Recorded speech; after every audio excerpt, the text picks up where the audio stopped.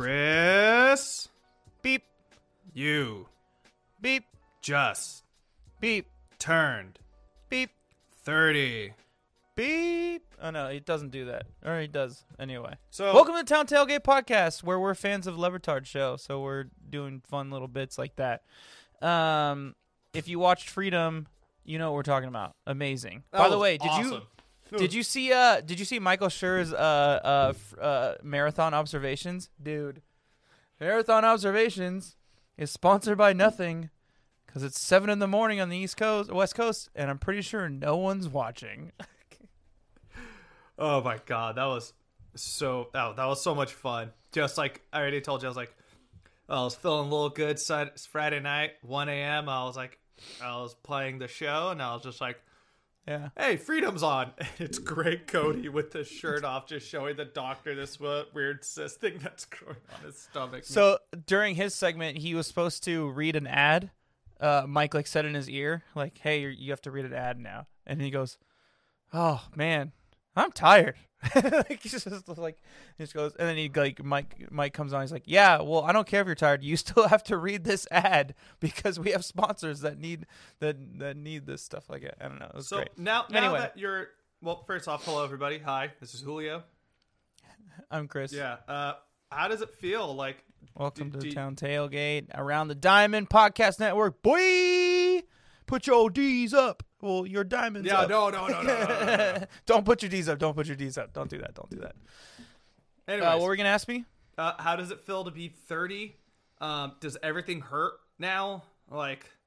Everything's been hurting for 3 years now. Yeah. But you just kind of fight through it. I should probably do a checkup. I haven't done one in 4 years. I should probably go see a doctor. But think about once you in terms of 30, does it feel different from 29? No, I feel exactly the same. Though I will say, there are certain things subconsciously that hit my mind because you're like, oh fuck, I'm 30 now. What was one? I was talking to my friend today, and they were I don't know. I was asking certain questions that you could tell were a little bit more mature, and I'm like, wow, a week ago I don't think I would ask that question. It's really, I know that was a terrible explanation for the listeners, but I don't know. I can't remember exactly what it is. Another part of getting old, you forget things. I mean, there's certain things when you turn 30 that I think you probably shouldn't do anymore for the sake of it might be over the hill. Case example, Olivia Rodrigo's album, hella good. I can never see her in concert. I already had that experience seeing the 1979 and having no line at the beer stand. I can't do that when I'm turning 32 next month. But weren't you 30 when you did that, though? Weren't you over 30 when you did that? I was 29. Oh, well played, yeah, Julio. That's right. Well Beat played. the system. So, what's another thing you can't do when you're 30? Drink for 12 plus hours straight, which is something I did on my 30th birthday. So, to quote Beer Fest, I could drink a beer, motherfucker. How'd you feel on Sunday? I didn't text you because I wanted to give you your space. I was so hungover.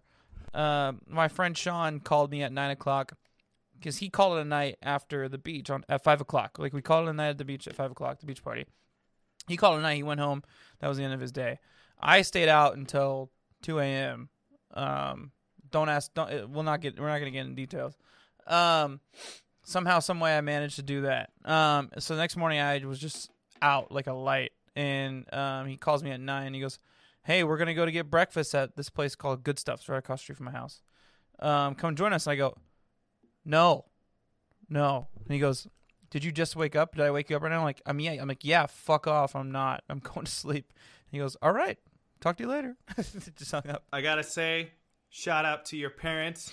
David and Sue Magical came through clutch. The barbecue, the whole thing was awesome. It turned out so well, man. I love it. They threw an amazing party. Shout out to them. Thanks, Mom and Dad. That was amazing. I will say, if they wanted to think about future Chris, they probably should have bought a bunch of Gatorade.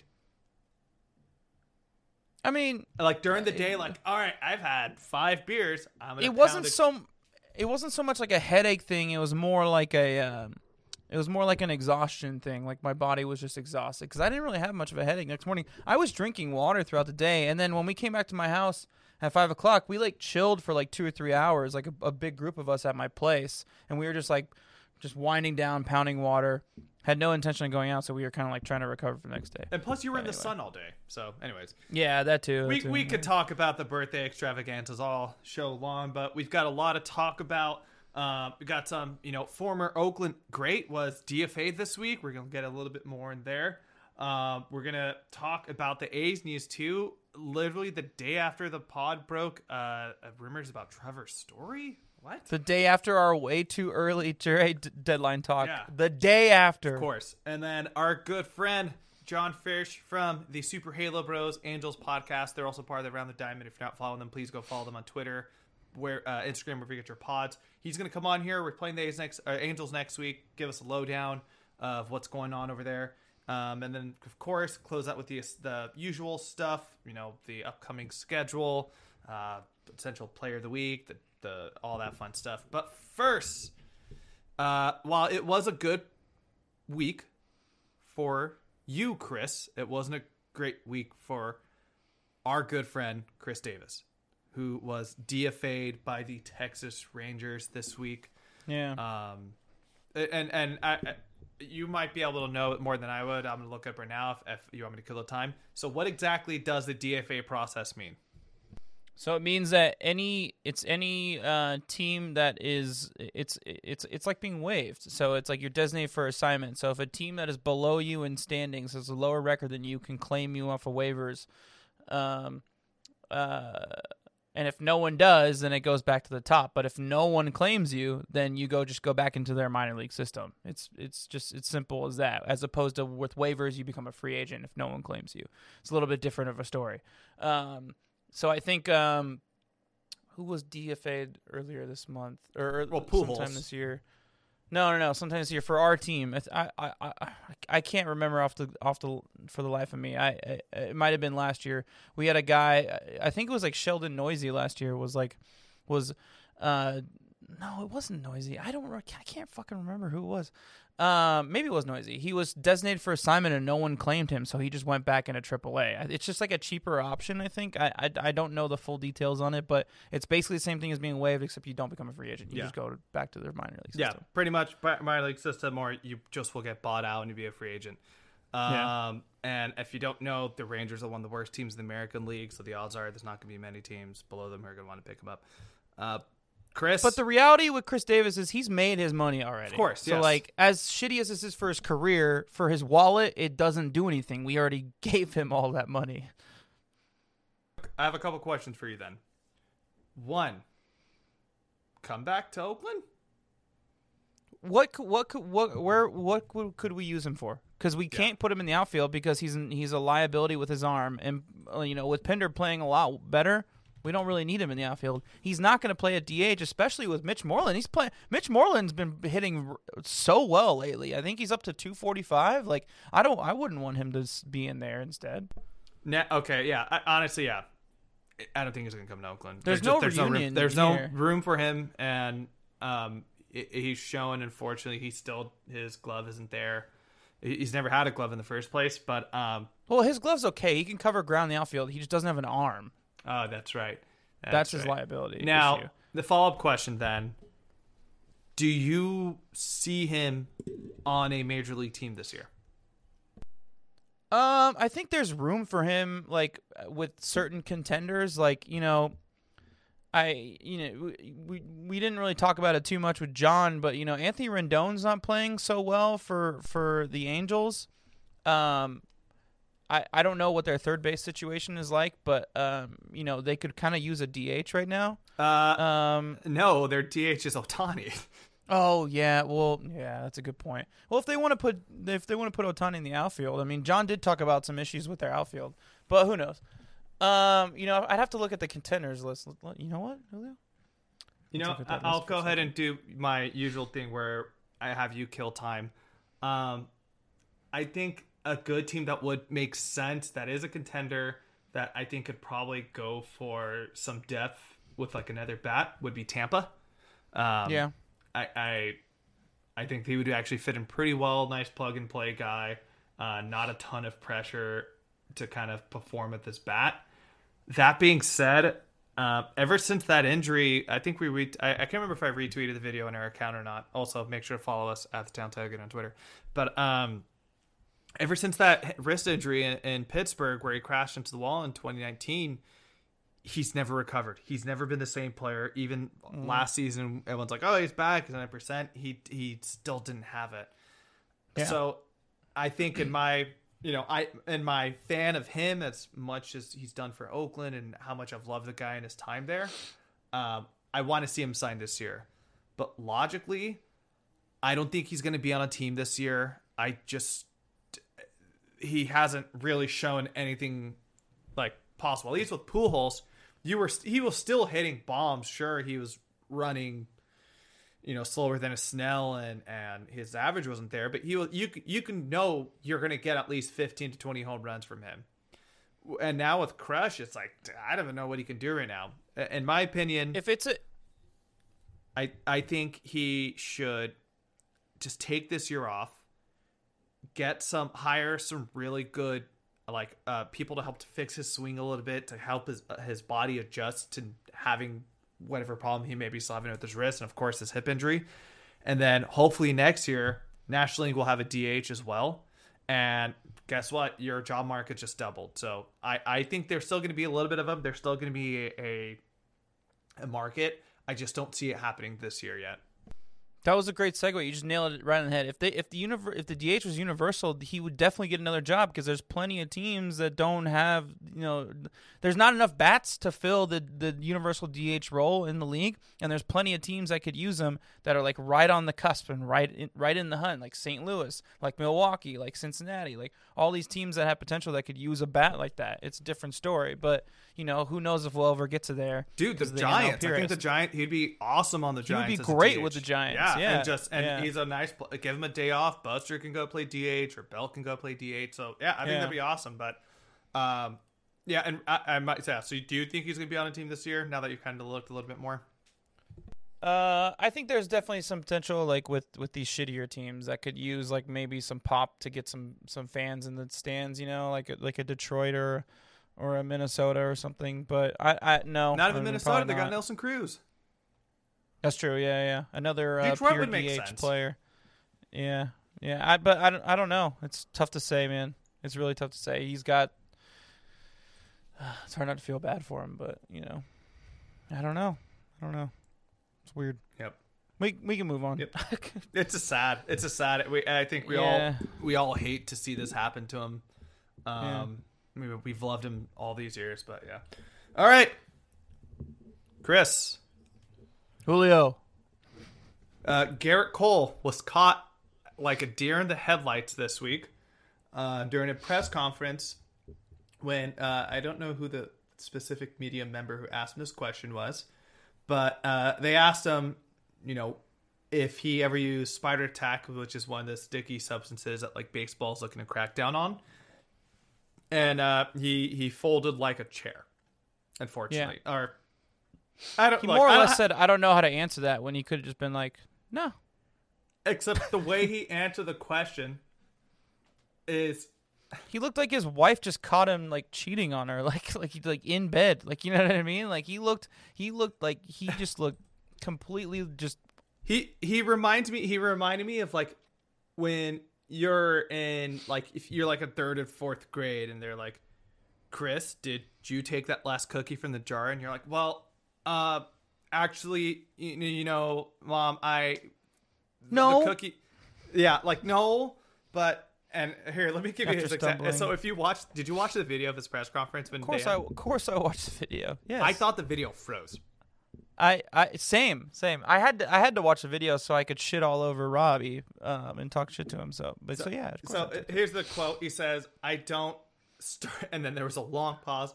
"I don't know if I don't quite know how to answer, to be honest. There are customs and practices that have been passed down from older players to younger players, from the last generation of players to this generation of players. I think there are some things that are certainly out of bounds in that regard. I've stood pretty firm in terms of that, in terms of the communication between our peers and whatnot. This is important to a lot of people who love the game, including the players in the room, including fans, including teams. If MLB wants to legislate some stuff, then that's a conversation we should all have, because ultimately we should be pulling in the same direction for all of this. Right off the bat, look, I think he's going to get singled out because, he's the highest paid or the second highest paid pitcher in baseball besides Trevor Bauer, who is very out and open with it. That being said, whoever is in charge of your PR for the Yankees, they need to get their ass lit on fire, because they should have prepared and be like, look, this is a big talking point in baseball right now. There's been some controversy about it because, Josh Donaldson brought up that comment, and you need to be ready to speak on it. And hearing him that conversation, somebody flubbed up and didn't get him prepared for this talk. Okay. So I'm going to say this the best way I can say it, which is the way that I said it to Robbie the other day. Because Robbie's going on Twitter calling Josh Donaldson a rat every second he can, because he's butthurt that someone brought it to their attention, and Garrett Cole's just in the situation where if the shoe was on the other foot, he would be doing the other thing. So get the fuck out of here, bro. I don't give two flying fucks if they use shit or not. Whatever the rule is, that's fine. If MLB wants to change the rule next year and say these substances are okay, fine. It is what it is. That's not my issue. My issue is consistency with this rule in general. We talked about this shit 2 weeks ago because some middle of the grade pitcher, I forgot his name already, for the Cardinals, I think he's an above average pitcher. He's a regular starter in the rotation. Do you remember who it was? No, it's Giovanni Gallardo. He's actually pretty good right now. He's one of the better relievers on their team, but yes. Reliever, sorry. Sure. Cool, but he's a middle reliever, so it is what it is. So Joe West busts him for that. They bust him, a player that, probably 99% of, not 99%, I would say majority of MLB casual fans have no idea who he is. They bust him for that, but shit like this is okay, and then we're coming to the rescue to defend Garrett Cole, to defend Trevor Bauer. Why? Because they're the stars of our league. That is complete fucking and utter bullshit. Be consistent with how you want to do this. There's no because I have a higher status, I get to get away with certain things. It's the same. It's an issue that we have in society. 1% doesn't have to pay any taxes. I don't know if you saw that story today, but there was a journalist that looked into Jeff Bezos, and 3 other billionaires. They looked into their tax issues or their tax payments over the past 10 years, and they've paid little to no taxes in income taxes over the past 10 years. And it's why are they allowed to get away with this and we're not? It's kind of a reach a little bit, but you understand what I'm saying. It's just this entire mentality is just complete. The rules do apply to you. I hate to break it to you, they do. I know that the MLB doesn't want to treat it that way, but they should. And it's completely unfair, and it's one of the reasons that it's one of the things that's really killing this game. It's just you can see that there's complete and obvious bias, beyond millions of other things, and it's fucking ridiculous. And I don't want to hear. I've seen so many ESPN personalities weigh in on this, being leave Garrett Cole alone. He's not doing anything wrong. Everybody does it. Okay, well then if everybody does it, don't make it a rule. Just let it be okay, and then we won't have to have this fucking discussion. But the fact of the matter is, if he's doing it wrong, if he's doing it, then you need to fucking pop him for it, because he's just as much liable as the other guys are. I don't know.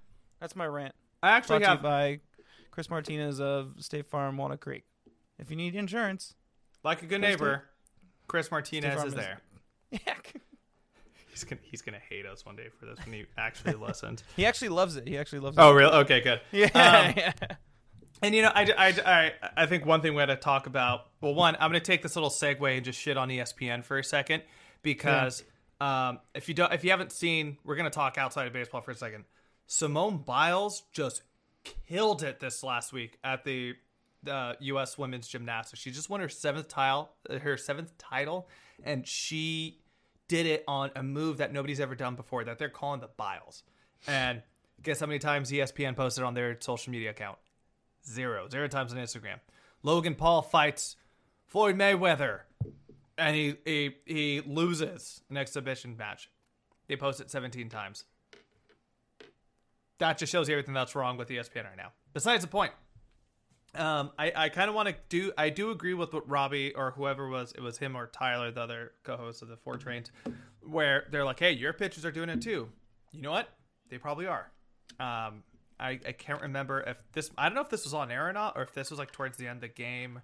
But I think Manaea was pitching, and I just kind of jokingly was like, his hat looks really dirty. So who knows, man? The odds are there. Yeah, there's definitely some guys in this team that are using it right now. And I, as much as I love this team, like I want to, if you're not going to be playing it the right way, and the thing about the A's too is like nobody really has any overpowering stuff. Then you got to recommend it because you got to be the even playing field, because it's like I kind of want to bring this back to Warriors talk for a second. How many years when the Warriors won their titles where we're hearing stuff like, oh, well, Burr was hurt and Burr was hurt and whatever, right? The playing field wasn't, it's kind of luck. And now with this situation, it's kind of just like, well, everybody's doing it. Then like, how are we going to like level that playing field more or less with this kind of situation? I think I get why they're doing it. He is the highest paid pitcher. But who knows? I think this is just the beginning of it. I think we're going to see over this next month, like major repercussions happen. But Julio, if you don't want it to be done, if the league does not want it, they want to completely like get it out of the game, then start fucking cracking down. You know how you do that is you make an example out of big guys like Trevor Bauer and Garrett Cole, and you see the difference in their performances and whatnot. Like, if that's what you want to do, if you want to get rid of it, then do that. But if you want these guys to be stars and you want the league to thrive off of the marketing of them, then let certain substances be allowed. Like you can have like this much, but it has to be on your body. Like that could be a rule. Like you can't like have like a little tube of it and like just wipe your hands down every time. Like just be like, okay, you can have a certain amount, but it has to be on your body and you can't add more to the game. I don't know. I'm just making this up as I go. But like there just needs to be consistency. Yeah, there just needs to be some consistency. Like either crack down or don't. Like and that's the last I want to hear about it. Like it's simple as that. I don't want to, and I don't want to hear flip-floppy people bitching about it on Twitter, because that's what it is. It's people flip-flopping. The only acceptable foreign substance is Michael's secret stuff. All right, next topic. Boom. And unfortunately, this sucks. This sucks ass. It's pretty terrible. Yeah. Dwayne Kuiper, Bay Area legend, San Francisco Giants broadcaster for as long as I can remember, unfortunately was diagnosed with cancer, and he has entered chemotherapy. Of course, the legendary duo of Kruk and Kuip, and of course the brother of Glenn Kuiper, A's play-by-play along with Ray Fosse. Not much we can really say about it. He is entering chemotherapy. It's just we want to give our shout-outs because I think over the last 20 to 30 years, Bay Area sports fans, specifically Bay Area baseball fans, we've been really spoiled with our broadcast teams across both teams. Giants, of course, Kruk and Kuip have been there for, God, it feels like, I remember Kruk and Kuip in like MVP baseball back in the day. You know, if there was people before Kruk and Kuip, which was Lon Simmons, but if there was, which I don't remember, because I didn't really watch Giants baseball, so that's part of it. But when I had started to pay attention to it, it was those two guys' voices, and it's pretty wild that both of them are kind of on their last legs of dealing with like kind of not last legs of life. That's a terrible thing to say, but they're dealing with some major health issues. Yeah, and of course the Giants also got John Miller on the radio side, adios, pelota. But then at the A's too, like, we've had Fosse and Glenn Kuiper for the last 15 years, and then it was Fosse and Greg Papa. And then, of course, Ken Korak, just amazing. But then before that was Bill King. So it's like we've been really spoiled. Chris, I don't know if you want to add anything else to that. I think we just want our best wishes. Hopefully, he turns out fine. He can get back in the booth and call some games again soon. Yeah, I mean, I thought it was really cool that Chris Bassett said something, but I don't really know if there's anything I can say that's gonna mean anything. Like it sucks. Swing and a miss, and that. Yeah. All right, what's this call? What's this home run call again? At least they saw the Giants win a World Series finally. Like, good for them. They saw 3 World Series. Yeah, but you get what I'm saying. Is out of here.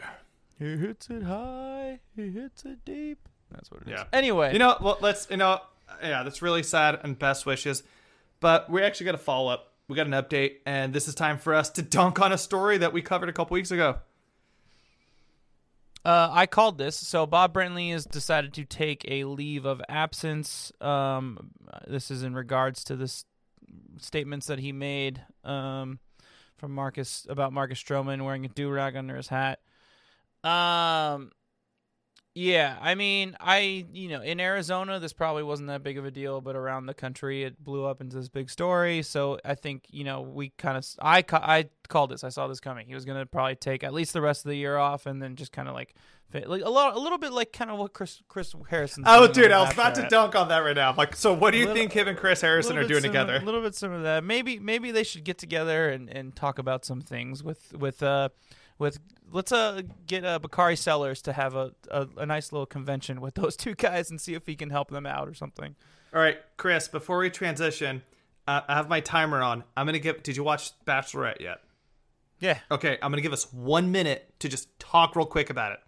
Okay? And then we're going to jump right into A's News. Okay. Yeah, All right, I like this. 3, I like this. 2, 1, go. Am I going first? No, just in general. I'm going to restart it. We can just free flow. Okay. 3, 2, 1. Let's go. Katie, I love her. She's awesome.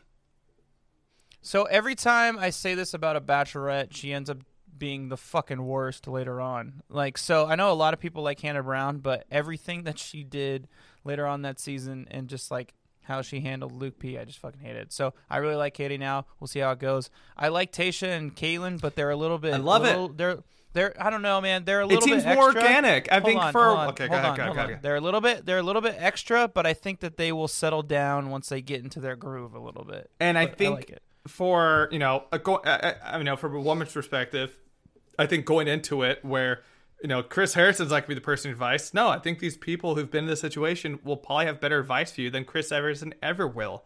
A friend of mine said that. So, like, that's a good move by them, getting people who have been through the experience to, like, kind of go through it with you. I like that idea. And you know what they should do for The Bachelor? They should have their husbands or future husbands be the hosts. All right, time. For The Bachelor. All right, that was your 1 minute Bachelor talk this week.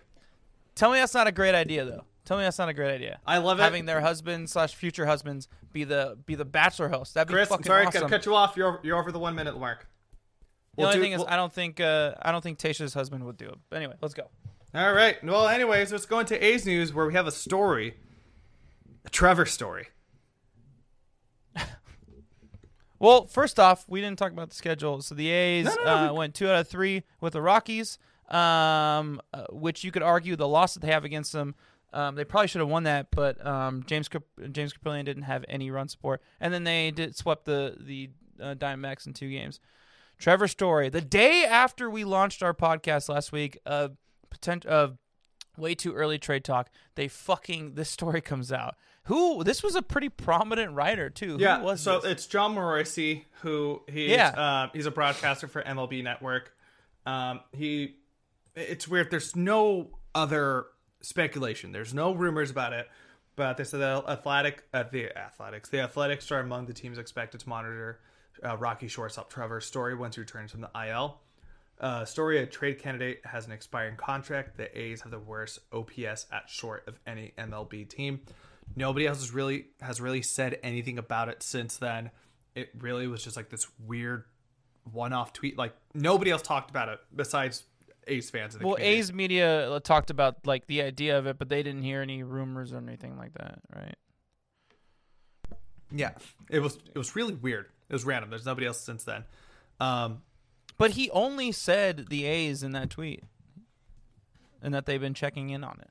So that was the interesting thing about that tweet. That was like, wait, what? Because he said like, I'm told that, yeah, like I can't, and the way he worded it, I can't tell if he is, if his source is with the A's or with the Rockies, because he doesn't say like multiple teams have checked in on it. He said like, I'm told that the A's will be one of the teams in on the Trevor Story thing. Like, yeah, I don't know. It's weird.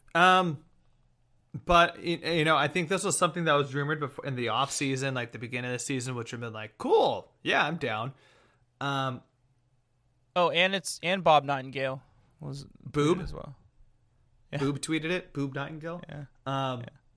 But isn't that the guy who always gets like information wrong? Yeah. So I'll be honest. I think he's an inspiration to me because as I've entered my professional life, when I make a mistake with something, I'm like, it's okay. Bob Nightingale's been doing this for his whole career.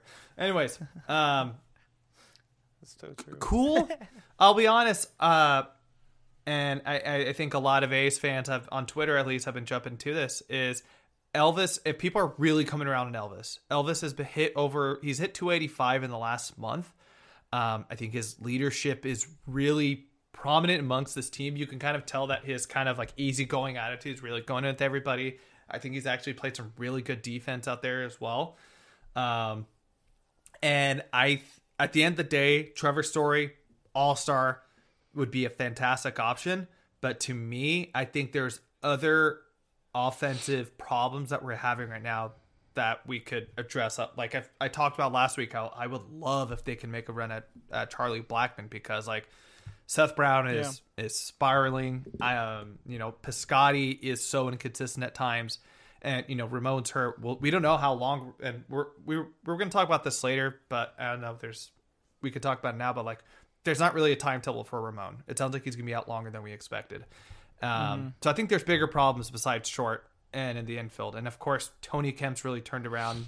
Jed he's slowed down from where he was at, but he's picking up. Of course, he got Pinder back. He had 3 hits today. Yeah. Look at that. But if the price is low, sure. The odds are it's not going to be. No. I think there's other problems that should be addressed before we go to the shortstop situation. Yeah, and I mean, sure they'll check in on him, but again, I have a feeling Billy's still pretty hesitant about big deals like this, or since John Lester. But we had some good news, Julio. Bob Melvin has become the all-time wins manager, or leading all-time leader. You're almost there. For Oakland A's manager.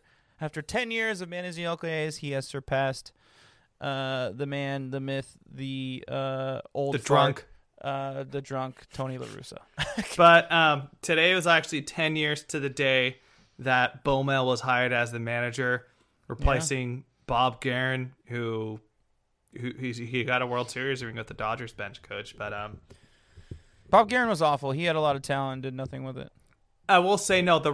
I was thinking about that team earlier today when I was kind of like thinking about what we're going to talk about tonight, and the rotation was excellent. That rotation was so good in that run, but the offense was awful throughout. What I think back is when they made all those moves for like Giambi, Holiday, Orlando Cabrera, and Nomar, and they just did nothing with it. That's kind of maybe you could blame it on the players, but like. That was just a total fucking shit show. Shout out to Mike Piazza. Was he on that team? I thought he was like later on. I don't know if he was on that team, but if you think about those 4 years between Baumel, or the 4 years between Ken Maka and Baumel when it was the Bob Guerin years, we have like Mike Piazza, Nomar Garcia-Parra, Mike Sweeney for a little bit. Hideki Matsui. Matsui, who was great for us though. He was solid, and I was actually listening to the game today on the radio, and it was actually a really cool story that Ken Korak talked about. He's like, yeah, the first time I actually met Baumel, I had laryngitis. I had terrible laryngitis. He's like, so I felt bad. He's like, was Baumel just gonna be like, this is my manager interview guy that I could be talking to every week? Mm-hmm. And then He said that Baumel, actually the very first player Baumel talked to when he got the job, was Kurt Suzuki. Or not Kurt Suzuki, I'm sorry, Hideki Matsui. I was thinking of Kurt Suzuki because he was on that team as well, but Yeah. It felt like they were always trying to chase like that old vet who's just trying to stay in the show, like the David Thomas. Justice type, or the David Justice type, since he kind of led off that type of player. But anyway, just got it. Yeah, we just have to celebrate. I know there's a lot. We've talked about this plenty of times. There's a lot of Baumel, yeah, right? But it's like, do you want to introduce our new segment now instead, since we've talked about Bob Melvin about this? Yeah, and he deserves it. Damn this it. amazing feat and record that he got this weekend. God, I'm really excited about this segment. That's why I was rushing it. Yeah, no, you're fine. You're fine. This week in God damn it, Dave, which is our segment where Dave Cavill just says some stuff where we're just like, God damn it, Dave. Dude. It's just best if you don't tweet sometimes. Yeah. Anyways, this week we have a report from the Mercury News by the one and only Shayna Rubin, where Dave Cavill had said that the new stadium would allow the A's to spend like never before. Full quote: "We can go from having one of the lowest 5 payrolls in the league to a top 5 or top 10, depending on the year.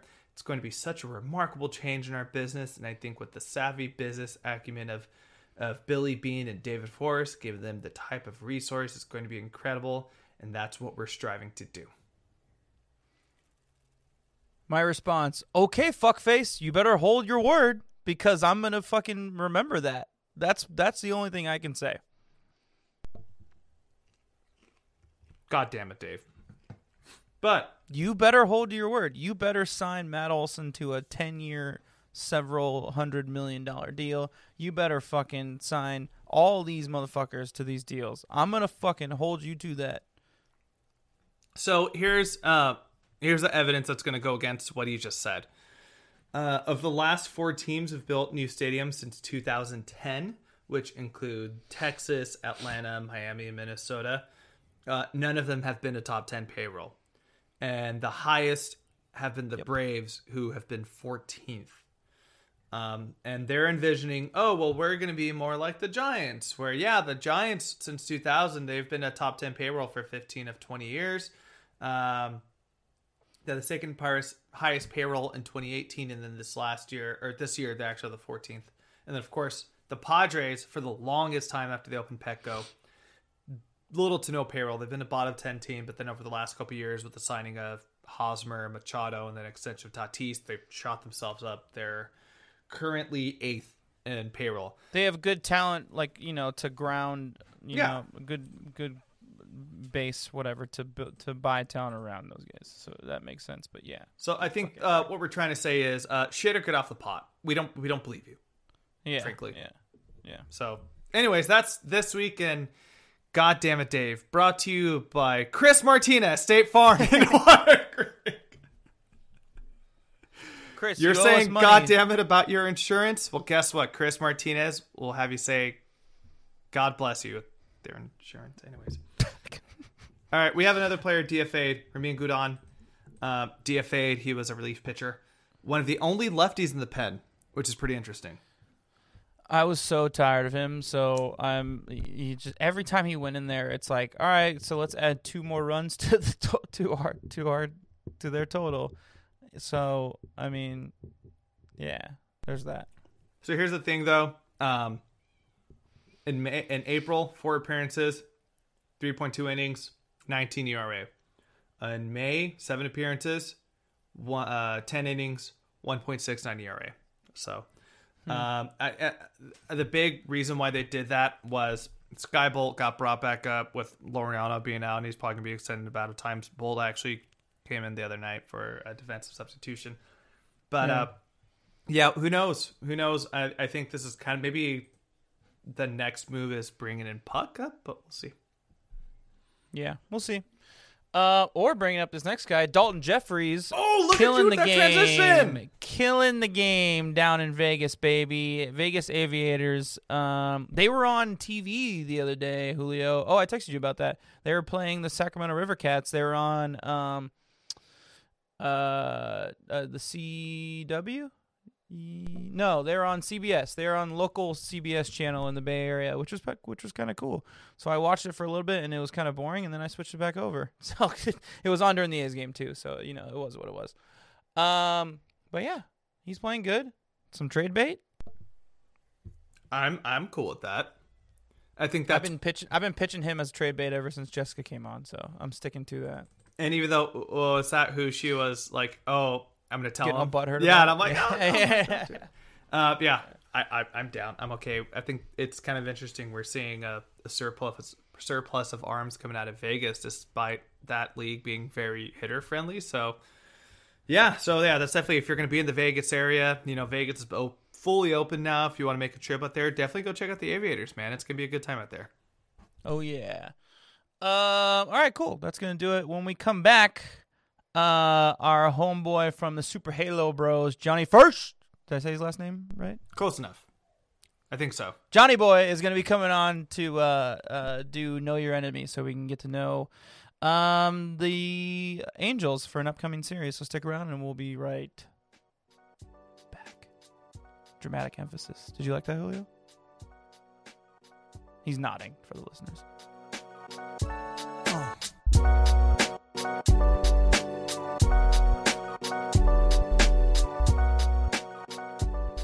Julio, we are going to take Green Day's advice in the second half of the podcast, and we are going to know our enemy, our favorite little game that we like to play. Out of all the bands from the 90s to reference Know Your Enemy, you picked Green Day over Rage Against the Machine, which is like Know Your Enemy actually came out in for Green Day in 2008. But like when you hear never mind. When I hear Know Your Enemy, yeah, I think of one of my all-time favorite bands. Sorry that my tastes don't match the taste of music that you have, but we can get into that another time. If you want to talk about tastes in movies, I can shit all over you on that. Look, we don't need any. We actually have really similar tastes. We actually have really similar tastes in movies, so that wouldn't work out very well. All right, Julio, you can introduce our guest. Anyways, this week we're shitting. I mean, this like we brought on our good friend John. Anyways, we got John Frisch here, homie, part of the Super Halo Bros podcast, also a member of the Around the Diamond Network. Got to throw up the diamond there. So, woo. John, welcome to the show, man. Glad to have you back. What's up, my dudes? How's the podcast realm going for you guys? I saw you've been getting kind of some love from around the Angels org. You had a picture with Gooby. You had you got a shout out from Jose Mota. Yeah, it's been great. That Gooby run-in was a total happenstance. We were trying to get a picture of my wife. She had one of those Ohtani shirts with his face all over it, like over and over again. And she was wearing that to the game. And we were going to get a picture of her next to the Ohtani poster. And Gooby walked by, and just immediately I was like, oh, that's him. So I ran up and got a picture with him. So that was pretty cool. John, I got a bone to pick with your fellow Angel fans. When we went to our game 2 weeks ago, we were walking out the stadium after a fantastic just blowout win by the A's, of course. And maybe I was being a little obnoxious, but I'm happy. My team just won. I'm excited. Sure. And I got nothing but shit talk to me from every single person who I walked by. One person yelled at me. Because I said, let's go Oakland. He goes, Oakland isn't Las Vegas or Nashville or Portland. And I go, yeah, I know. It's a pretty bad situation. Almost as bad as having Mike Trout for 10 years and nothing to show for it. Boom! Well, I think all we can do is try to go for the jugular because we've had 10 years of pain. So we got to defend ourselves any way that we can, I suppose.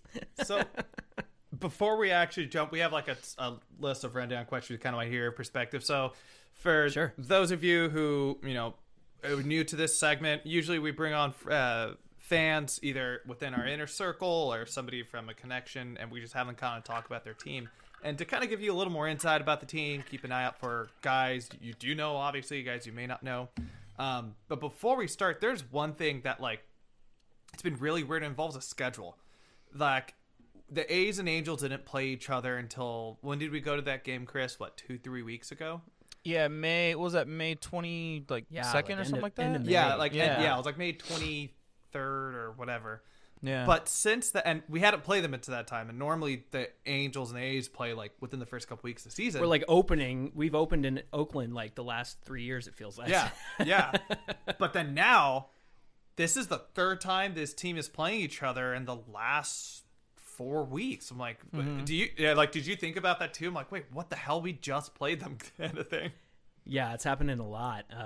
So our other than you guys and potentially the Yankees and the Red Sox, we actually have it pretty easy. So we just completed a sweep of the Royals, and we were looking ahead to the All-Star break, and you guys and Yanks and Red Sox I think are going to be tough series. But I'm happy we finally have somewhat of a reprieve, because the beginning of the season has just been rough. Yeah, and it seems like things are clicking. And Chris, what were you going to say? I was just gonna say, but it's not that important. I can say it after you, but whatever. It's something. It has to do with like the change in the way they're doing the schedule, how they're trying to like kind of make it more accommodating, so they're not on the road and all these random places. I assume that's part of it. So it's like they're on a West Coast trip, so it makes sense for the A's to play. They'll play the Angels in LA, and then they'll fly up to Seattle and play the Mariners, and they'll come home and they'll play a home series, so that not all the teams aren't flying across the country back and forth. They made that change last season because of COVID, but it seems like they're sticking to it. So that has to be a part of it. That one makes would sense. assume. Yeah. It's been weird, but it's a good thing, because it's like, we get to bring you on, so why not? But yeah, let's go jump into it. At first, we got to talk about, the man, the top of the lineup superstar himself, Justin Upton, over the last... Throwing a curveball at everybody, huh? Yeah, I got you. No, not that other guy. For just a frame of reference, he's been hitting at the top of the lineup for, a couple weeks now or so? Yeah, it's been about 2 weeks. Joe Madden likes to move guys around and see what sticks, and this is something that's stuck. So through 12 games, I got a little stat here. Through 12 games, he's slashing 326, 396, and 696 with 9 extra Good base God. hits. and what's funny is we were talking about this on our podcast, and we were wondering, is this one of those Justin Upton hot streaks? Because this guy is so back and forth.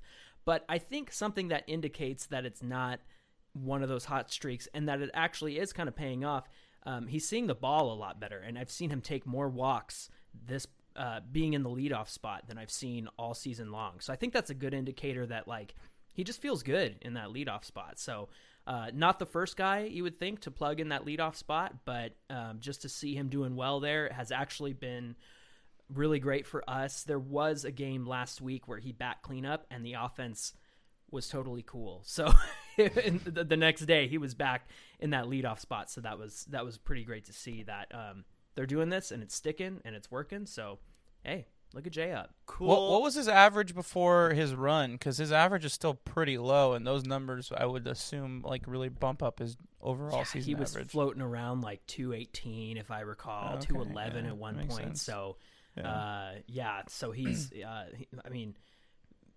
getting back to 250 is where Upton's going to sit. I mean, he's got, like I said, he's back and forth with going on a hot streak, going on a tear, but strikeouts are a big part of his game. He's quietly, around 9th or so, I think, in home runs. I think he's got 12 or 13. So he's got 14. He's got 14 now. Okay, yeah. So, yeah, man, I think they found this spot for him, and it's paying off. So, do you think Joe. the pressure of having guys on base and hitting that situation, and so being the leadoff hitter, not having that pressure, do you think that has something to do with it? Definitely, yeah. When he doesn't have guys in front of him, I think that you can almost kind of see it in his at bat. Like he seems a lot more calm. Because when you say the thing about strikeouts, that's the first thing that comes to mind. Like, he's definitely in his head when he sees runners on base. That if he's striking out this much, swinging for the fences and whatnot, and so I think the option to just be a guy who gets on base, I think, is paying off. Because, like I said, with the walks, it's kind of showing that in his game. So, yeah, it's interesting because they paid him so much. You got that fat contract extension, and in typical Artie Moreno fashion, hasn't lived up to it. So yeah, let's see. Hopefully that'll something we keep going, at least for your guys' sake, not really for us. I think that you and I were talking about this over text, Julio, but when we got Justin Upton in that trade, I think it was 2017, and then we extended him, our left field was just a disaster for like the previous like 6 years. I mean, we had the Hamilton bust. We had Matt Joyce before he went to you guys and did really well. He was awful for us in 2015. So we just did not have. We brought in like a Raul Ibanez in 2015 randomly. Oh so, God. we were desperate. Like the corpse of Raul Ibanez. Like exactly. It was not the Flying Hawaiian at that time, but to have Upton come in and be somebody to be like, okay, we have a Flying left Hawaiian. fielder. Yeah, I'm like, that's Shane Victorino. Oh, I'm sorry. What did I say? Raul Ibanez? Yeah. Oh, that was They were both on that championship Phillies team, so Yeah, I'll but give you a pass for Raul that one. Ibanez always reminded me of Voldemort. right.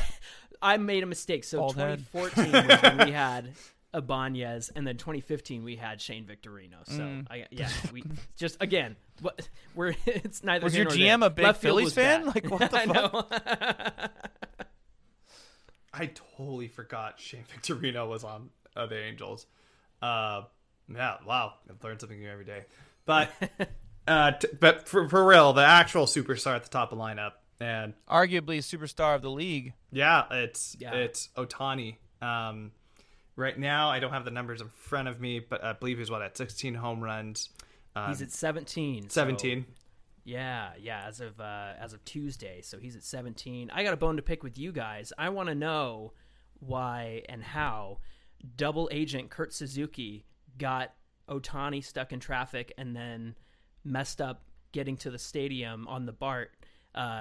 Because I know Kurt Suzuki's a former A, so he was the one with Shohei when they got stuck in traffic and didn't make it to the stadium on time. I think that there's some trickery going on there. Is that the case? We abandoned Kurt Suzuki after the 2019 Trumper, White bro. House visit. He's no longer considered. You don't an blame Oakland him A grade. anymore. No, we're sorry, Kurt, He's you're one the of my That's he's fair. one of my all-time favorite players, but like he's a trumper, man. So it's like Yeah. I Gross. I respectfully disagree. So he's falling down my list a little bit. I really don't get how he didn't help, like how he got lost, because I don't know how familiar you are with Bart, John, but like if he's coming from San Francisco, it's a straight shot. You literally just stay on the Pleasanton bound train, and it literally takes you all the way down, and then you're going to stop at the Coliseum. Zook lived there for 10 years. Right. Like, dude, like what? What happened? Also, whose idea was it to drive from San Francisco across the Bay Bridge in like the middle of the afternoon? Like everyone, I know that, and I've only been to the Bay Area a few times, so. Yeah, it's ridiculous, but not as ridiculous as how electric he's been this season. He's 17 home runs. What's his ERA right now? Oh gosh, I don't have it in front of me, but I do. It's hold on. His hitting stats are at the top. It's 2.7. He's 2-1, and he's got 60 strikeouts. It's pretty damn good for someone who pitches like every 6th day as opposed to every 5th day. it's interesting with him too because the velocity has been down. I think that we saw that when he pitched against you guys in the last series. We saw the velocity was down. Yeah. But that's lent itself to a little bit better command. In fact, he pitched against the Royals the Mariners and didn't give up any walks. And that was a shocker because I think he's had at least 4 in each of the games that he's pitched this season. So to see him have a little bit more command at the expense of some of that velocity, I think it's really working well for him. I don't know if it's it can't be fatigue because, like you said, it's every 6-7 days that he's pitching. But I know that just even with hitting, he's out there every day. But I think he's showing that he's got a little bit more control, and I think that that's made him a more effective pitcher. So, yeah.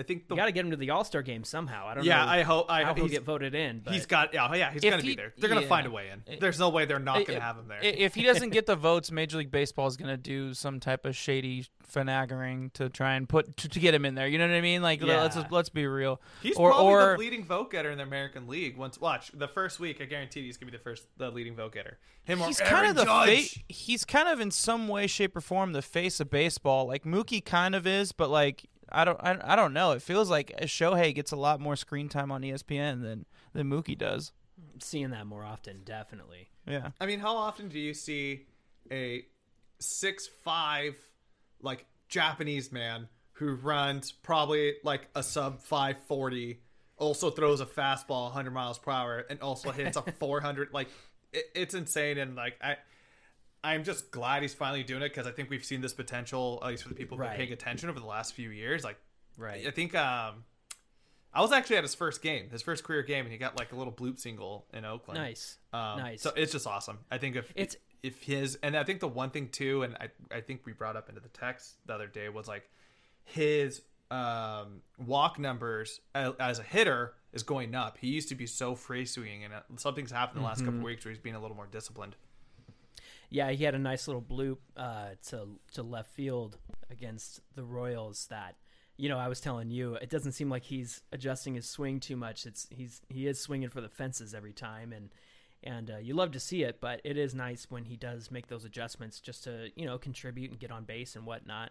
Yeah, he hit 470 the other night, and it was a bomb, man. That's all good and dandy, John, but if you guys don't make the playoffs in the next like 3 years, you're really like wasting the star potential of him. You know what I mean? Like, you really are. So like, something's got to be done. You can't do it with just these two guys. Like, we can get into that a little bit more in depth, but like, I'm just like seeing it, and I'm looking at the standings, and you guys are in second last place, and it's just like, for fuck's sake, man. Like, you know how much fun it would be to watch him in a wild card game?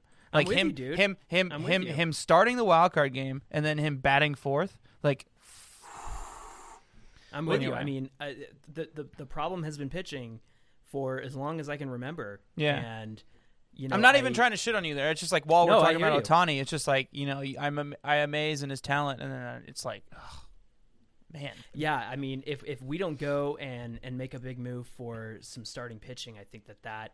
I mean, that's always been our Achilles heel. We do have some guys coming up through our system. Reed Detmers is somebody that we're excited about, but he's in Double-A, and it's his first pro year. He's right out of college and didn't get to play last year.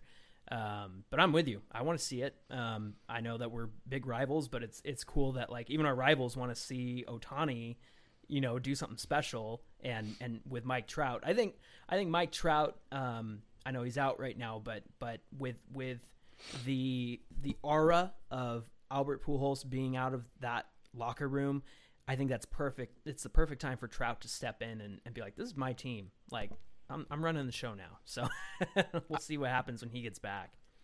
I was going to say, I think that's a transition point right there. Can I just make one quick comparison? It's like King Felix. Like, King Felix never pitched in a playoff game.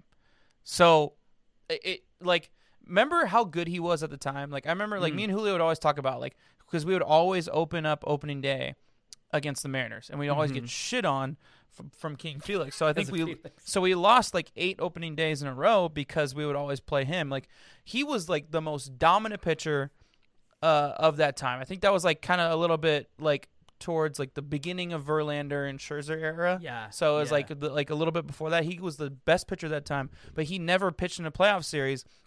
And I think because of that, it's kind of killed his Hall of Fame buzz, and like honestly, I don't think he makes it in the Hall of Fame right now. But if you would have asked me 10 years ago, I would have been like, it's a lock. Like, why are we even having this conversation? But now, because that hype isn't there, and there's no like real tape of him like just doing these amazing things and striking out fucking 12 guys in a game on a regular basis. Like, it's just it's just one of those things, and I would hate to see Shohei be one of those guys that misses out on that opportunity. Like, Trout has something going for him. He has 2 MVPs, so I think he's going to be fine. 3. But like 3 MVPs, sorry. Jesus. So it's just, it's and also position player, it's a little bit different, but yeah. That's just my last 2 cents. I'm with you guys. I mean, I get it. And part of this fandom is being upset that we haven't made the moves that we need to make. When somebody like Garrett Cole is available, and you end up with Rendon. I love Rendon. Don't get me wrong, but that's not the guy we needed in that moment. So it is what it is. But speaking of, my transition's ruined now. Any updates on Trout? That was a great comparison, though. Yeah. No, I love it. I love that. I think it's. I'm looking at Felix's stats now, and I'm just getting sad. I'm like, this poor guy. Yeah, he's probably gonna get screwed over. But yeah, any updates on Trout? He's been out for a minute now. I know they said it's gonna be. Yeah, he was in a walking boot and isn't needing to wear that anymore. He actually did a little presser on Monday just to give everybody an update, and he's going to start jogging pretty soon, and I think the expected timeline is after the All-Star break, so we're probably going to have to wait until after that, which is unfortunate because, he was, weirdly enough, getting off to the best start of his career just when you thought it couldn't get any better, and was definitely a lock for the All-Star game, but I'm not so sure now that he's been out for so many weeks. But he probably won't return until after the All-Star break, but the sooner the better. I mean, if he just got out of a boot, yeah. Yeah, exactly. Yeah, start doing, motion and running again, so we'll see. He's been at the stadium, of course. That guy loves his baseball and can't stay away. You'd think a guy like him with his schedule would take every chance he can to get home and be with the family, but I mean, he just loves it. And I saw him out there just hanging out doing watching BP with the guys, so I thought that was pretty cool. He's dedicated. I saw him at Golden Road. It was crazy. So I think the one thing, because honestly, if you look, I was looking at the last 10 games for the Angels. They're 7-3. Mm-hmm. The American League actually has like a handful of fringe teams who are like kind of like, they wouldn't be shocked if they were in contention.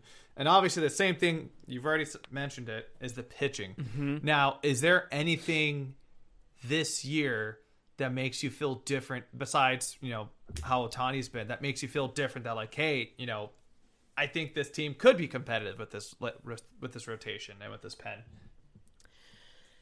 I can't say that confidently. I mean, there are guys, and you hear it said all the time on our broadcast team. Of course, it's like, oh, they got the stuff, but I was concerned. Julio texted me today and said, hey, I picked up Canning in fantasy, and I was like, oh, I don't know if that was a good move.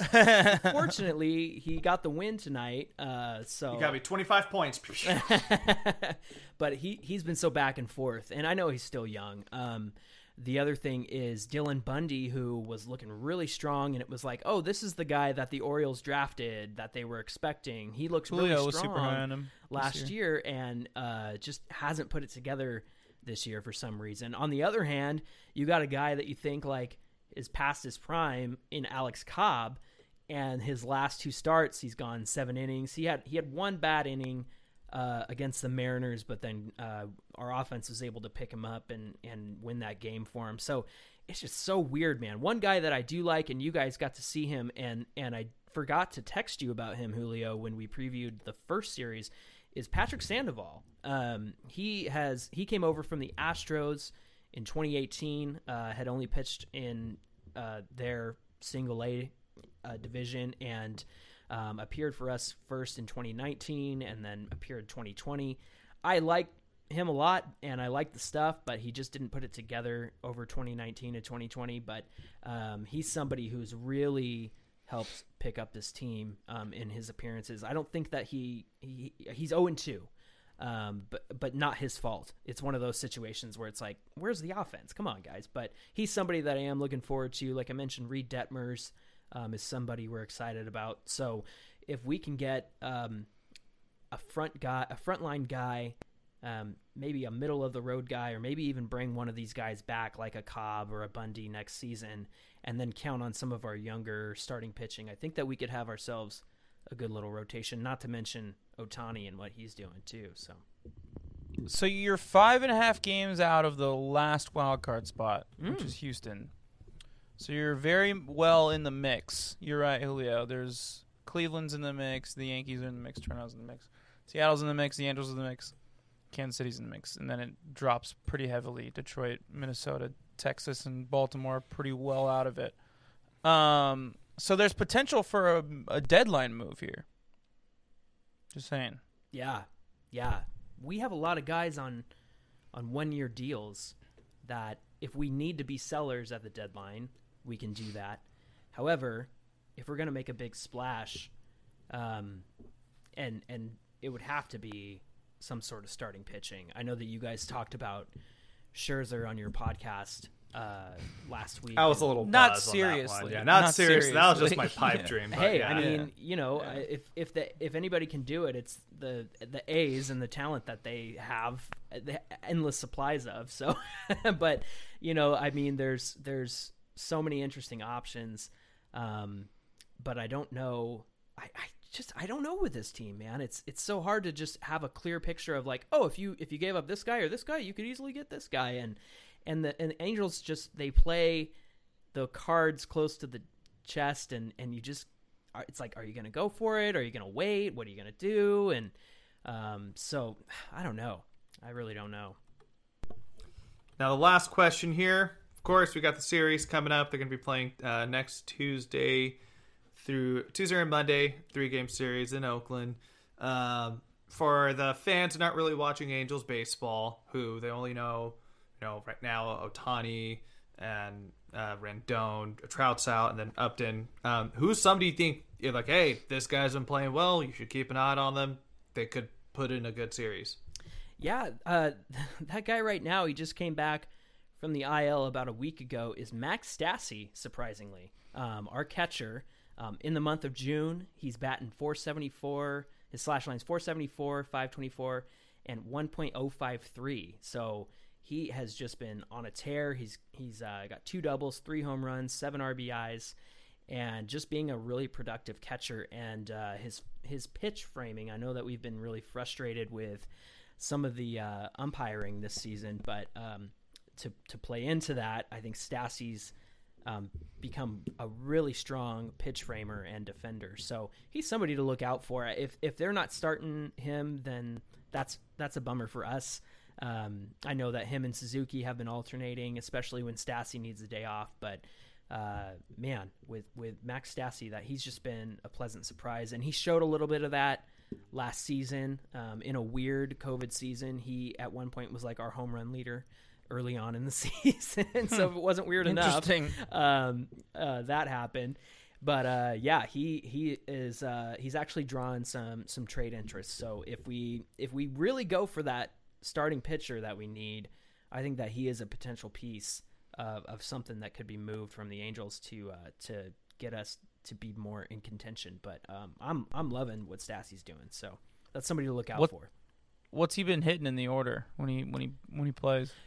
The last 2 games, that's interesting. He's been at he bat 4th, I think, on Tuesday night, and wow. Wednesday night he bat 5th. So and typically you would see him 7th or 8th, but just with they're trying to ride that hot bat. Exactly, yeah, makes exactly. sense. So yeah, he's been an interesting piece to watch. And I think the one thing Chris and I have talked about this in the past too, but just like the value of a good backup catcher and how important that is for like your team's longevity throughout the 1000%. season.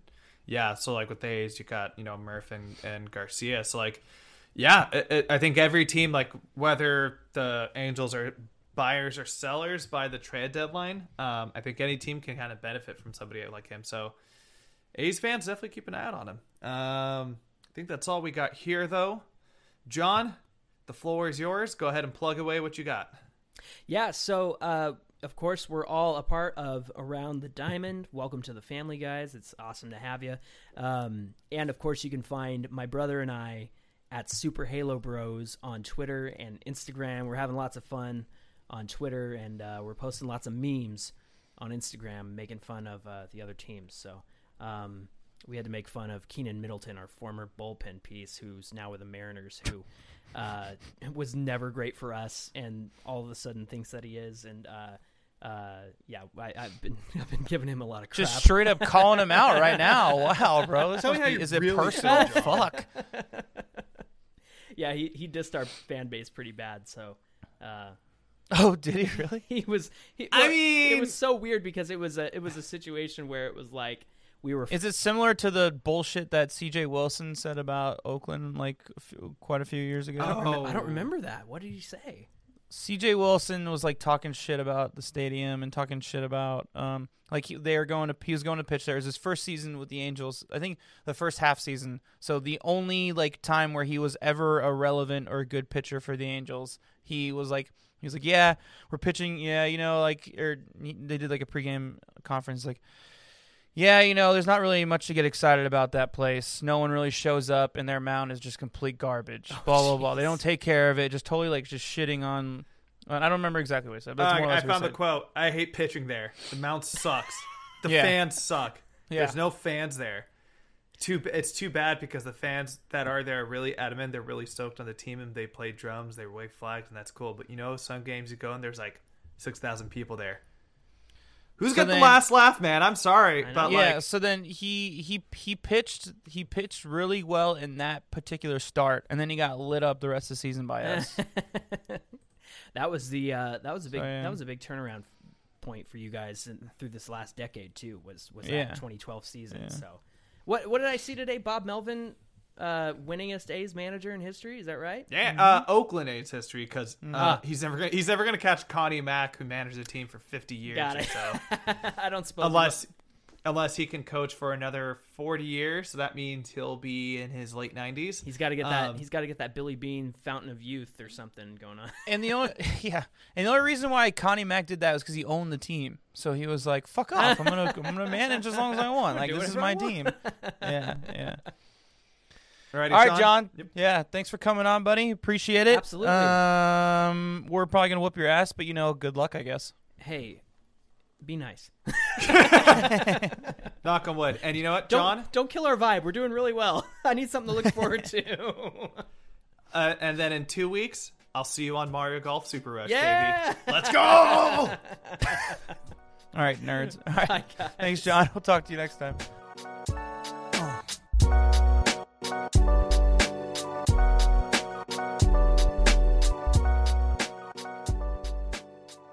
All right, welcome back. Thank you, John, fellow Around the Diamonder. Appreciate that.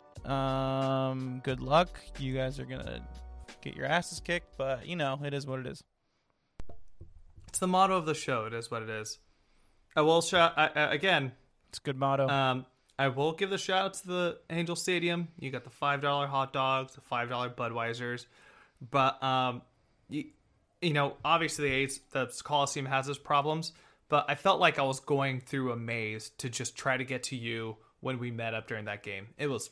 Because, dude, their fucking concourse is not designed well at all. You have to go so you can't just do like a full circle. Like there's not just like one level that you could just do a full circle like around the outfield. It's like, all right, so we're at the outfield, now we have to go up this ramp and go to the second level, and then we have to go. It's just such a fuck fest. And a fuck face. All right, so this week we're at home. Got a nice little homestand. You got the Royals and the Angels coming to town. The Royals just played the Angels. They got swept. So that's cool. Feel pretty confident. I'm not going to lie. We're on a nice little streak.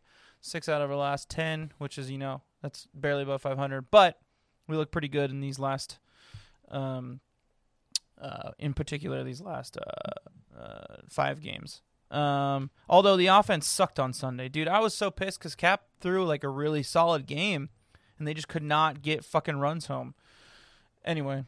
I will say, though, I watched the MLB Network highlights afterwards. Herman Marquez has been killing it like the last month or so. So, credit where credit's due on that one. Sure. I mean, no, he has actually been playing really well. All right, Julio, who's your player of the week? I'm going to go with the big man, the big sexy man at first baseman, the future all-star for the Oakland A's this season. That is Mr. Matt Olson.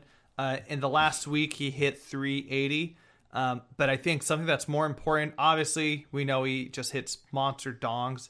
But guess what? He only had 1 home run this last week. He really played the small ball, which I think that was kind of the motto of this last week with his team was you were seeing a lot of innovate. There being a lot more runs scored by being patient and just loading up the bases. Again, those little bloop singles. There's a few runs I were scored this last week from walks with bases loaded. But he really was kind of the antithesis of what he was normally. We know him as a big home run threat to kind of playing the small ball a little bit. He had he had 4 singles, 3 doubles. He had a home run, 5 RBIs. He walked 3 times. Hit by pitch, he struck out 4 times.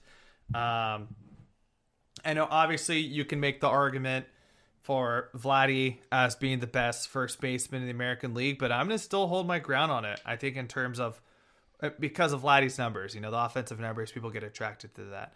But yeah, sure, but I wouldn't make that statement. No, absolutely. And I think we're, as educated baseball fans, you're not going to find many guys who can be productive at the bat and productive at defense as he is. So I think he should be starting. He's not going to start, but he should be in that roster. He'll be on the team. Yeah, absolutely. He'll be on the team. He's what, second in the American League in home runs. He's like 4th in the total league in home runs. He's batting .270, which is great. If he finishes the season at .270 in Oakland.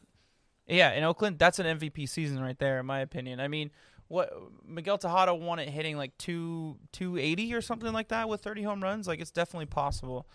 So yeah, that's what's up. I'm down with that cause. I'm like torn with mine, cause like I want to do a pitcher because like okay, Shamanaya had a 2-hit shutout today, but Miguel Tejada hit 308 his MVP season. I'm sorry, go on. Wow, so off on that one. Close enough. But you know who I'm gonna pick, Julio? I'm gonna pick a guy who's really just improved like leaps and bounds the past week. Guy who you picked on a little bit earlier, but not too much. Jed Lowry. Before this week, his average was like 240 something. It is now 261. He had 3 hits today. He had 2 yesterday. He's back, baby. My boy Jed. Who would you rather have, Jed or LaStella? Trick question. It's Jed. Suck it. Who would have thought that like Jed was the healthy one this season? Because I don't think LaStella's even played. Yeah. Wow. Wow. Wow. Wow. Wow. Wow. That's Owen Wilson. Oh, also, Owen Wilson talk. We're going to keep it minimal. Loki came out today. Yeah. I need to finish Falcon and the Winter Soldier still. I have 4 episodes left.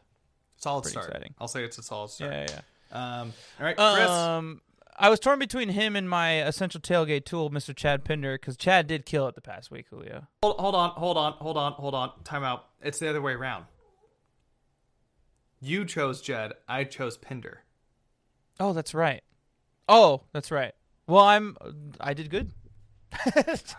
Anyways, I was torn between him and Pinder because I saw him on here. So yeah. So let's go ahead and just transition right to our essential tools of the week. Who should you be watching this upcoming week?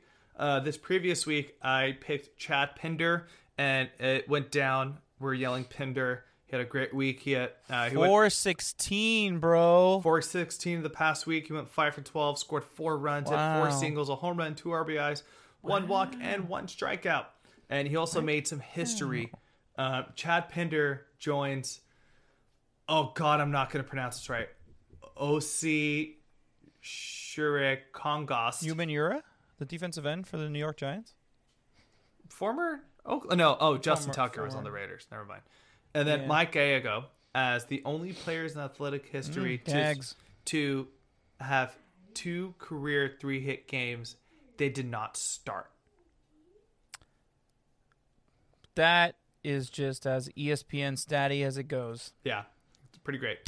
And then you picked Jed, and you did well. So I'll give you your spot to talk about him. Jed, boy, 368, 7 hits. I mean, we can go down the stat line, but, he just whooped that ass, and that's what's up, because he needed a comeback. Like I said, the reason why I picked him last week is because I said that we need him to come back. We need him to have a comeback. Chappie's not playing so well. Ramon's out. The top of the lineup needs that, structure, so we need him to fill it back in that second spot, get some guys on base so that, Matt Olson in his MVP season can bring those guys home. Hopefully Murph turns it around, too, because he's been hitting 5, or he's been hitting 4, I think. Because Chap's been hitting better. I don't know. It doesn't matter. But those 3 guys can do their thing. So that's what's up. All right, who's your ETT this week, Julio? You're muted. So I'm feeling a little, even throughout that muted time, I still couldn't think of a pun for it. I'm going to go Elvis Andrus this week. I like it. I think he's, thank you very much. But he's really been hitting the ball a lot better in this last month. And I think a lot of fans are not really aware of it because his average is still pretty low. He's still hitting like the low 200s because he was so atrocious to start the season. And I think that goes a little bit with, again, during the broadcast today on the radio, they were talking how their A's home record is kind of whatever. And they're like, yeah, because you got to put in there that they started 0-6 at home. So, of course, they're going to be bad. And when with Elvis, he's hitting over 285 in this last month. 19 and 17, you're right. It's pretty bad. Yeah, so he's hitting over 285 in this last month. He's barely over 200 still because he was so atrocious to start the season. And I think against a team like the Royals, who they were off to a really good start this season, they're starting to flounder a little bit. Kind of the young guys who, like guys like Chris Pubic and Pubic, right? Do you know what I'm talking about? One of the starters, Brady Singer. The guys who they thought were going to be kind of taking the next step this season, they haven't. And I think someone like Elvis is going to be the right guy to take advantage of those youngins. So, Elvis, go ahead and be that guy. Thank you very much. Yeah, no, he needs some love. He has been hitting better. I mean, obviously, if you were to baseball reference him right now, you wouldn't be very impressed. But if you would have saw what it was the beginning of the season, or 3 weeks ago, you would be like, all right, wow. Wow. Chris, you got... I am going to go with, oh my God, Cole Irvin. He's had 2 rough starts, man. These past 2 rough starts. He really needs a bounce back. And I think, and it was kind of like what I told, when I picked, I think it was either Cap or it was Sean Manaea 3 weeks ago. It was Sean Manaea. I picked him, or no, it was Cap. Because he would come off of 2 like really crucial starts, and dude, good pitching and winning is contagious. And like Cole Irvin needs to rally around because we have 4 amazing starters in this rotation right now, that are all just killing the game, and he needs to rally around those other 4 guys and like pick up the slack a little bit. Because I mean, the last 2 starts that he's had, it wasn't like shitty losses, no run support. Like he gave up runs, and it was brutal to watch. So he could not use a nice little comeback. I just want to fact check you real quick. He actually went 6 innings in Colorado. He gave up 6 hits and 1 run and 1 walk. And dude, the fact that he did that in Colorado, maybe it was a 2 starts. I think that's something quick tangent. He had 2 bad starts in a row in the past. Yeah, he had a couple bad starts in a row. You were right in that sense. So I think he's coming around. But I think that's something that we really got to talk about. We didn't have time to talk about it. We'll take a couple minutes real quick. It's like the rotation did really well in Colorado. They did a lot better, for whether that's because the Rockies are actually that bad or they were just on it. But the rotation actually came out, especially like Frankie, who I was like, shit, he's going to get lit up. Yeah, and he pitched really well on Friday night. Dude, he's got 6 wins. When the fuck did that happen? I don't. It's weird. I've never seen. It feels like very. Yeah, he gave up 3 runs over 5 innings. He got the win, against the Rockies. So like, he reminds me a lot of like early. But this has to be like the 6 wins has to be a result of like it's got to be like the Luis wasn't Herman Marquez with the Yankees a couple years ago? Was that something yes. Germain? You were on it. Yeah, something Germain. I forgot. Domingo Germain or something like that. It was like 2 years ago. He had like fucking like 18 wins, but his ERA was like 4.5. And you're like, oh, it's because he's on the Yankees. Yeah, and the offense was just behind his back. And I remember talking crap to Rich that season because it was like the Yankees were in town in Oakland. He's like, oh, dude, her mom's been killing him. Like, look at his wins. Like, dude, he's going to get lit up because he's in an away stadium. And look, that game, I remember specifically, he got lit up. So, what does that say about the A's offense? I don't know. We'll see. Yeah. My bad. I interrupted you while you were saying something. Do you remember? No. This is a long episode anyway. We're probably going on too long anyways. We are. It's a little late. All right, so we're going to call that a pod. Any last words? You can do the plugs. You know the drill, folks. Make sure you are following us on Twitter at the Town Tailgate. We're having a lot of fun in there. Brody Bazil liked one of our tweets. Shout out to Brody. Yeah, one of our heroes, Brody. Man. Brody, bro. Also, what an awesome name, Brody. Yeah. Anyways. You think it's a nickname? Or you think it's actually his name? Oh, it's definitely it's got to be. I think Brody is like an actual name. I think I've met people named Brody before. Russell Westbrook. His nickname's Brody, right? I don't think so. We'll look it up. We'll look it afterwards. Fact check it. Anyways, make sure to follow us at the Town Tailgate on Twitter. Make sure to like and subscribe wherever you get your podcasts: Apple, Google, Spotify, whatever else networks carry podcasts. And of course, follow us on YouTube so you can see our beautiful faces and my awesome Hufflepuff shirt, Hufflepuff Pride. Let's go. That's all I'm I got. waving at you guys right now if you're watching on YouTube. Also, Chris, shout out to your company. You guys got an Emmy. Religion of Sports, baby. We won an Emmy for Greatness Code for graphic design and whatnot. Actually, we won 3 Emmys for that show. No shit. It's fucking awesome. Or 2 Emmys. 2 out of 3 Emmys.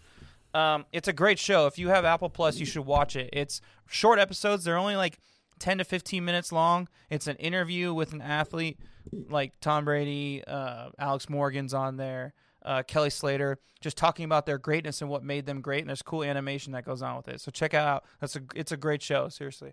Plug it. Say the name one more time. We won an Emmy. Greatness Code. It's on Apple Greatness Plus. Code. Greatness Code. So after you watch your Ted Lasso episode, you can go right into watching some Greatness Code. Ted Lasso season 2, July, baby. Football is life. You know, Chris. I'm excited. You know who's the smartest fish in the ocean? It's the goldfish, because they have the shortest memory. Chris, you got to be like a goldfish. Well, not if you're the A's. You want to have a long memory because these last 5 games you've been killing it. That's so true. keep Anyways, killing it, A's. yes. Last but not least, Julio. Let's go, Oakland. Bye.